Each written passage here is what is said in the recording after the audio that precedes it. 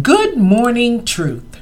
In this supersonic postmodern society, we're known for our busyness and our increasing ability to deliver instantaneously. We find ourselves hurried more than our ancestors ever could have imagined. We have become so different from the days of the horse and buggy days. And because of that, our 24 hours a day just doesn't seem enough. It seems more restrictive than ever. We never feel like we have enough time to accomplish everything we need to do, and the clock keeps ticking. We have become like robots, rapidly moving from one task to another. We are overworked, overstressed, and spiritually undernourished.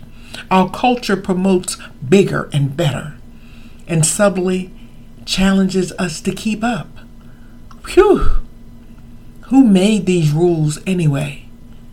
Satan loves to keep us running in circles, trying to beat the clock. If he can distract us, he can minimize our usefulness to the kingdom of God. Satan may be the prince of darkness, but he also is the duke of distraction. As Christians, we cannot allow ourselves to be swept away in the undercurrent of cultural necessities and go by the stopwatch that our culture has put in place. Romans 12:2 says, "Do not be conformed to the ways of this world, but to be transformed by the renewing of your mind. Then you will be able to test and approve what God's will is, his pleasing and perfect will." The Bible places high value on rest and peaceful living. During Jesus' earthly ministry, he himself escaped the busyness of the crowds occasionally to renew his strength. Mark 6:31 says, "Then because so many people were coming and going, that they did not even have a chance to eat, Jesus said to his disciples, 'Come with me by yourselves to a quiet place and get some rest.'" It is difficult, if not impossible, for us to hear God until we can get to a still, quiet place. A place where we're away from the roar of the 21st century crowds. So like Jesus, we must make time to rest and hear from our Lord. A great example of the consequences of busyness is showcased in Luke 10:38-42. As the scripture reads, "As Jesus and his disciples were on their way, he came to a village where a woman named Martha opened her home to him. She had a sister named Mary, who sat at the Lord's feet listening to what he said. But Martha was distracted by all the preparations that had to be made. She came to him and asked, 'Lord, don't you care that my sister has left me to do all the work by myself? Tell her, Lord, to help me.' 'Martha, Martha,' the Lord answered, 'you are worried and upset about many things, but few things are needed, or indeed only one. Mary had chosen what was the better option, and it will not be taken away from her.'"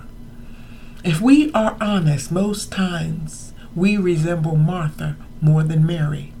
We rush around doing what needs to be done while missing the glimpses of Jesus all around us.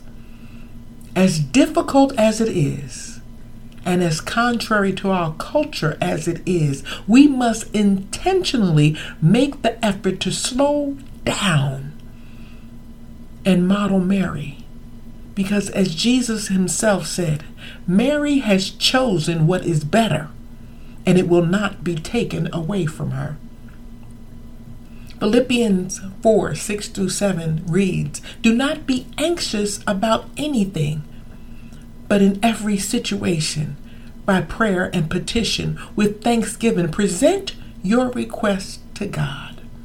And the peace of God, which transcends all understanding, will guard your hearts and your minds in Christ Jesus. We must be intentional about making time to rest in Jesus.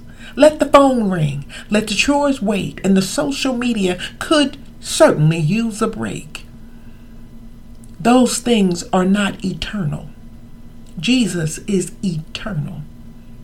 Let us make the effort to sit at his feet and enjoy him rather than miss him like Martha did because she was fussing over the dishes and the preparations. Isaiah 55:6 reads, "Seek the Lord while he may be found. Call on him while he is near." Remember, when you start your day with truth, blessings throughout the remainder of the day is inevitable.